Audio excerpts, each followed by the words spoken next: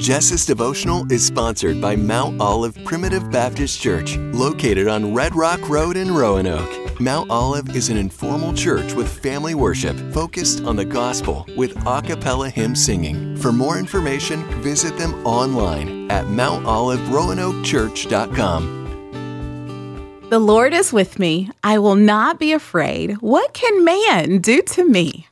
Psalm 118:6. Do you prefer to face your fears rather than run from them? If so, you will be blessed because of your willingness to live courageously.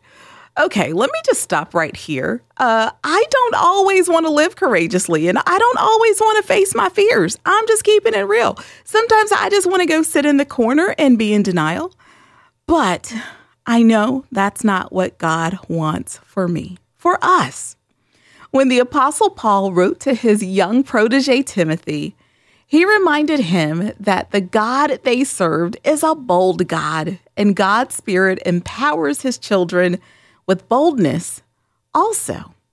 Like Timothy, we all face times of uncertainty and fear, and God's message is the same to us today as it was to Timothy. We can live boldly because the Spirit of God resides in us.